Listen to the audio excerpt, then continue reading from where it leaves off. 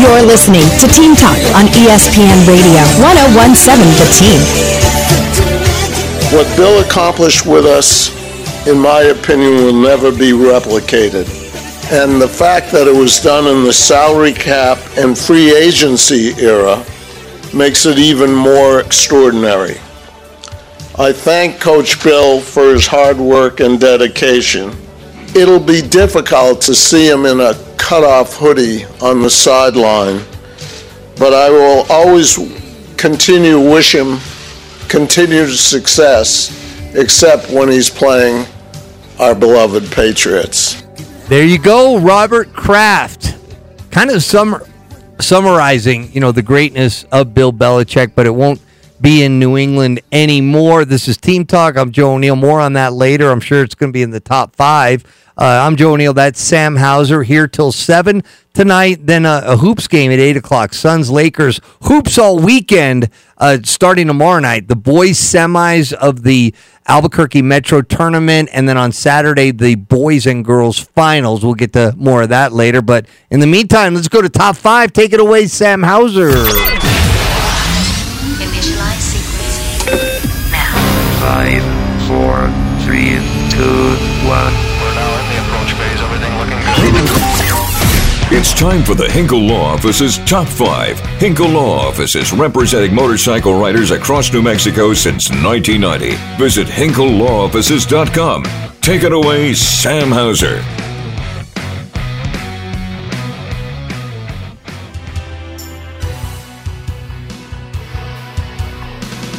All right, well, it's an emphatic start to who's in, who's out today for Top 5. Of course, who's in always up first, and who's in is Oregon Ducks football coach Dan Lanning. He was one of the guys at the top of the list that was rumored to be potentially the next head coach at Alabama. He was a grad assistant under Nick Saban at Alabama, won a national championship there in 2015. Familiar with the SEC overall because he got this job in Oregon in the first place after a couple of years as Kirby Smart's defensive coordinator at Georgia. So the stars were aligning there, but Dan Lanning making it clear all over his social media today that he's not going anywhere. He went so far as to throw out the line about how the grass isn't always greener. How about that? Love that line too there, Sam. Yeah, I mean, Oregon is positioned nicely to move into the Big Ten, and I think he feels pretty good, and I think those folks at Nike are happy, and those Duck fans are also rejoicing there, Sam. In fact, we have a little bit of audio here from Dan Lanning. Please. Emphasizing his point. I'm not leaving. The show goes on. This is my home. They're going to need a wrecking ball to take me out of here. Of course, that was from the Wolf of Wall Street. Of course it was, but probably not too far from that when Duck fans heard about him sticking around. What else is going on? All right, moving on here with who is in. Of all the sons of famous athletes that are playing college sports these days, one of the lesser-known ones is coming into the Mountain West. So Ken Griffey Jr., his son, Tevin Griffey, is a defensive back playing at Florida A&M. The Rattlers playing college football. Well, he transferred to Boise State. What a week for the Broncos. How about that? Like A-list celebrities, the number one quarterback coming out of high school, coming over from SC, and Ken Griffey Jr.'s son playing football. I'll tell you what, I used to watch him play baseball, and say, what anybody that's ever seen him score from first base on that Edgar Martinez line drive down the left field line and saw him like running around second and third, the first thing you think of is what he would have been like on the football field. It's interesting that his son is playing football, and we'll get to see him, at Boise State. Anything else there, Sammy? He was always at the top of my list as a Reds fan growing up because my dad was a Reds fan, so my brother and I, we became Reds fans growing up. He was always the guy that was at the top of the list of the players where you wonder what could have been if he could have just stayed healthy. Like, that was my introduction as a child to what the hamstring was, because Griffey was always pulling it or tearing it or doing something to his poor hammy. No doubt. And his dad was a great player for the I remember my age, I remember watching his dad play. His dad was part of the Big Red Machine, an all-star player, World Series. And then Junior comes up, seems like he can do anything, but he was definitely banged up too much. But the epitome of a five-tool baseball player there, Sam. I mean, he had it all. I'm telling you, watch that play, Seattle and the Yankees, and he scores from first base on an Edgar Martinez double down the left field line. It's easier, the play was right in front of him. So he knew that he was going to go all the way when the player was scrambling, the left fielder was scrambling to get the ball, and he just turned it on another level. Beautiful slide into home plate. One of my favorite all-time baseball moments. All right. Anybody else out, Sam? Yep. As we go to who is out, I know this one caught your eye earlier today, so of course I wanted to make sure we put it in there. Changes coming to the AT&T Pebble Beach Pro-Am, finally making some changes with the folks at that tournament. In fact, I believe this is from Golf Week, but the headline reads, "Bye-bye Bill Murray, hello best field ever. AT&T Pebble Beach Pro-Am to showcase several changes next month. Most notably, the highlight of those is cutting down the rounds that the amateurs play to 2 rounds. Okay, so Bill Murray will still be there for 2 rounds. But only Ray half Romano, the time. Yeah, and they've reduced it from 4. Was this one of the ones that Urlacher was in? I don't think Urlacher's ever been invited to play in that one. No, he's been in other Lake Tahoe programs, yeah. is the one. Yeah. Who knows? I mean, he's playing good right now. There might be an interest in him coming. I think he's got his handicap to a 2.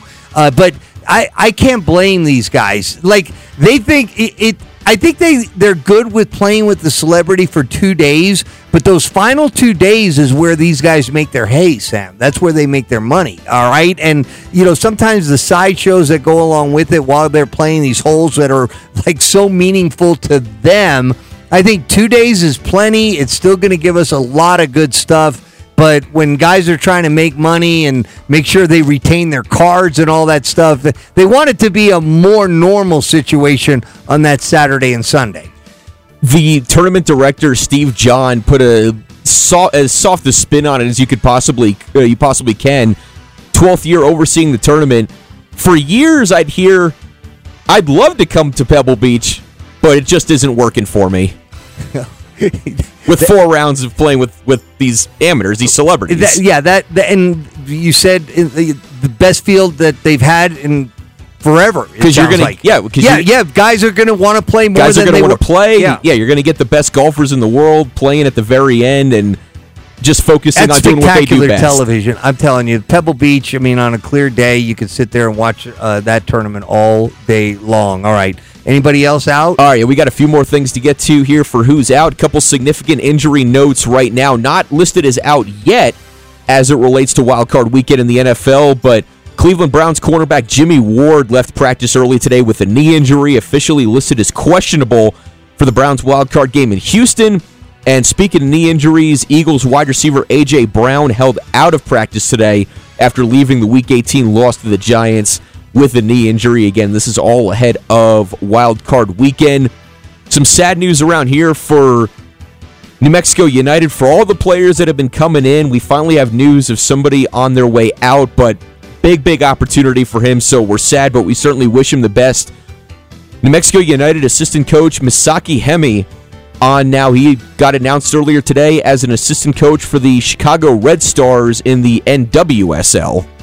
Right. Well, I mean, guys, coaching staff keeps getting good gigs ever since United started around here. We'll miss, we'll miss Coach Emmy. Of course, he was the acting. Mac is where he went by Mac. That's right. Yeah, Coach Mac. He was the acting head coach in between before Coach Eric Will came on and took over permanently for United. Misaki Hemi, the acting head coach for a road game in Tampa, and now he's on to another job there. Last one for who is out. It's a what's out because ESPN personalities. Listen into this, guys, because this came down in the last couple of hours. And I'm still trying to wrap my head around it. It's so embarrassing with a capital M. It's really embarrassing. ESPN personalities having to give back their Emmy Awards after the National Academy of Television Arts and Sciences did an investigation and discovered fraud within the ranks at ESPN, that several on-air personalities were given ill-gotten Emmys because they were given different names. Like, for example, the story lays it out here, just some of the examples of some of the names along the way. Kirk Herbstreit. Now, this is all ESPN TV personalities, pretty much limited to SportsCenter and College Game Day for the most part. But Kirk Herbstreit listed as Kirk Henry, Lee Corso as Lee Clark, Tom Rinaldi as Tim Richard, Chris Fowler, I mean, the epitome of broadcasting excellence, Chris Fulton, Gene Wojciechowski as Gene Wilson. It goes on and on from there. Yeah. And so what would happen is these Emmy Awards would come in and the plaque would say Kirk Henry. Somebody in the ranks there with ESPN would change it out and have a new plaque that read Kirk Herbstreit and then give it to Kirk Herbstreit like you won an Emmy. Okay, I'm going to try and explain it. So when a show wins an award, everybody on the show doesn't win an award. Right.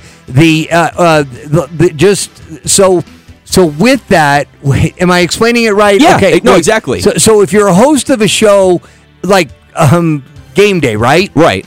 You can win that award, but then if the show wins an award generically, then you can't double dip and get a second award. Which is exactly what they were trying to do. That's what they were trying to do. And here's what they were just trying to be really cute about it, all right? Many thought ESPN thought the rule preventing on-air personalities from getting statues for a win by the show was stupid. So they just kind of decided, all right, well, this is a stupid rule. We'll get back at them, and we're going to do this. And now it's coming back to haunt them. Now, this was years ago. Right. And when it got discovered, like ESPN launched its own investigation, and they had to. And people are giving back statues, whatever. But, I mean, embarrassing as all get out, Sam. And I mean, by people that can logic, read more about it. I mean, yeah. By that logic, we can sit here and say Des Bryant actually caught that ball and Miles Jack's knee wasn't down because it's a stupid rule, so I'm going to change the rule. Right. All right. Well, like I said, people could read up more. It's right. all over the place. What's number 4, Sammy? All right, to the hardwood, looking at some basketball here in town. Last night, the Lobo women taking care of business against Utah State. Lobos win 71-67 at the Pit. Wasn't a clean operation in the first half, but the Lobos able to lock in the second half and hold off a Utah State team that came into last night's game 3-11 overall, 0-3 in the conference. So, I mean, the story is the same on the women's side for the Mountain West as it is for the men's side, that you take wins where you can get them. But this was one that the Lobos really had to have against one of the teams towards the bottom of the conference. And, hey, all that counts is they figured out a way to do it. They did, and primarily that was V. Cumber making threes. In the second half, the Lobos were 7 of 13 from behind the three-point line, which is really high for them. And V was like the one that was making the majority of it. She really came through, and it was like you said, it was a game that was tight till the very minute. I mean, they ended up winning by 4, but the Lobo women's games will keep you entertained. Let me just tell you that. The game against Boise, close game, they fell short. They get the W against Utah State. What else is going on there, Sammy? We talk about V. Cumber, she and Anaya Augman, both with double-doubles. For V, 21 points and 11 rebounds. Her first career 20-point game in Mountain West play in her third season as a Lobo. So congratulations to V. And then Anaya Augman, 13 points, 10 assists, 3 steals to go along with that as well. Her first double-double of the season as the Lobos get that win. To the Metro Championships, got the quarterfinals going on last night. A ton of thrillers last night.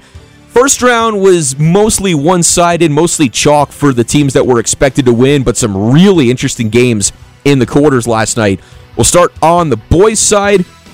You had a Trisco Heritage win by 2 points over West Mesa, and that one is significant because the Jaguars were down 15 at the half. They were trailed by as much as 17 points in this game, able to come back and beat West Mesa 64-66. You had the Cleveland Storm in a rematch of the football state championship game. Storm 73-57 over La Cueva. As for the quarterfinals on the other side of the bracket, Sandia with a 9-point win over El Dorado.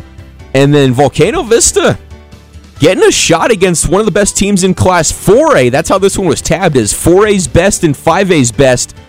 And Volcano Vista beats Highland by 4 points, 62-58. So the boys semifinals on Friday night right here on ESPN Radio 101.7 The Team.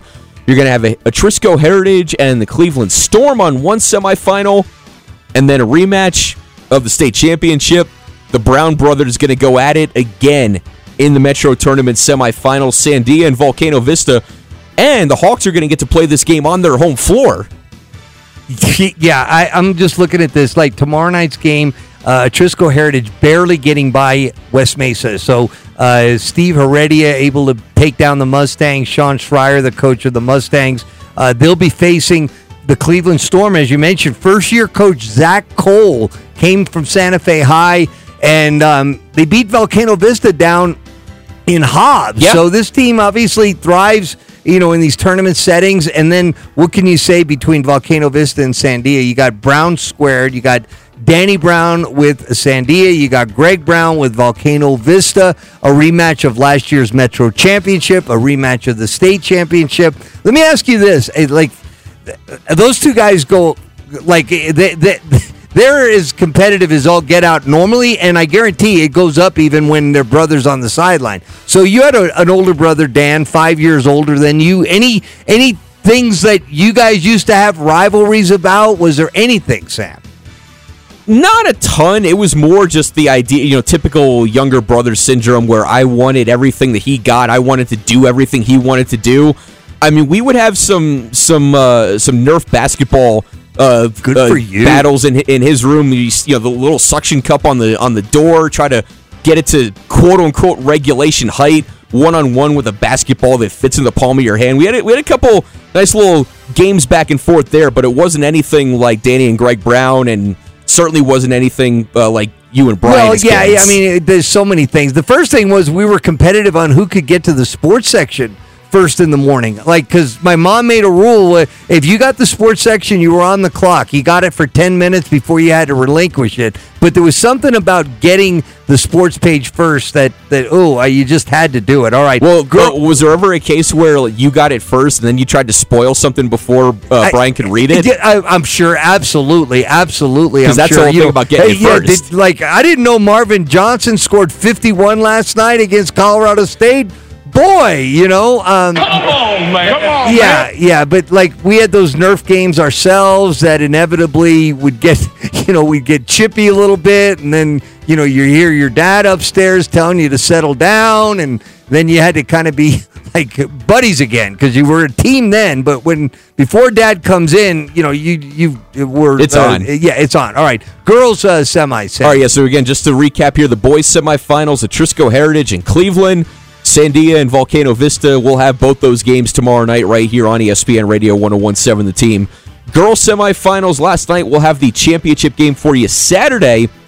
Volcano Vista 67-45 winners over Gallup. Maybe not to other people, surprising to me. I thought this one might be closer, but that just speaks to obviously, Lisa Villarreal and how dominant Volcano Vista can be. A 22-point win over a perennial state tournament team from Gallup. And then Sandia, 76-48 winners over Rio Rancho. So Volcano Vista and Sandia will play in one semifinal. The other one going a little bit different than we might have potentially anticipated. The first set of that, not so much. Hobbs, the number one team, a commanding win over Cleveland. But La Cueva grinding one out to the very end. The Cueva Bears, 46-38 over El Dorado. So there will not be a Bella Hines sighting in the semifinals or in the championship game in the Metro Tournament. La Cueva wins 46-38. I'm telling you right now, teams can look different in March than they do right now, but be on the lookout for this La Cueva team all year. This is a very motivated La Cueva team that felt like they got something maybe taken away from them in the state tournament last year when they were in the semifinal game with Hobbs, and one of the players got kicked out of the game when maybe it was the right call, maybe it wasn't. It was this big controversy. They lose by 2 to Hobbs. This is a team that has its sights set on March big time. All right, the Metro Tournament, you're going to be calling the championship game there on Saturday from Highland. The 2 games tomorrow night are at Volcano Vista, so you're putting everybody on notice. Watch out for that Bears girls basketball team from La Cueva. What's number 3, Sam? 3. Yeah, that one a rematch from state last year. You got a bunch of rematches from the state tournament last year. here in the Metros coming up. We'll get more into that here a little bit later on as we move on into number 3. I'll hit that again. Earlier this week, just based on the calendar day, we passed the 29th anniversary of the last time the Detroit Lions hosted a playoff game. Of course, that'll come to an end this weekend when they host the LA Rams in the wild card round. But it was January 8th, 1994 at the Pontiac Silverdome, a 28-24 loss to the Packers in the wild card round that year. The quarterbacks in that game, Brett Favre and Eric Kramer. The head coaches, Wayne Font sighting. Oh, my Mike goodness. Holmgren, pre-Cleveland Browns Mike Holmgren. Sterling Sharp with 3 touchdowns in that game, and George Teague with a Packers 101-yard pick 6 to help him lead the game. Sterling Sharp always has a special place in my childhood heart, because anytime that I would go to an arcade and play NFL Blitz, I would almost always be the Packers, because Sterling Sharp was one of those guys.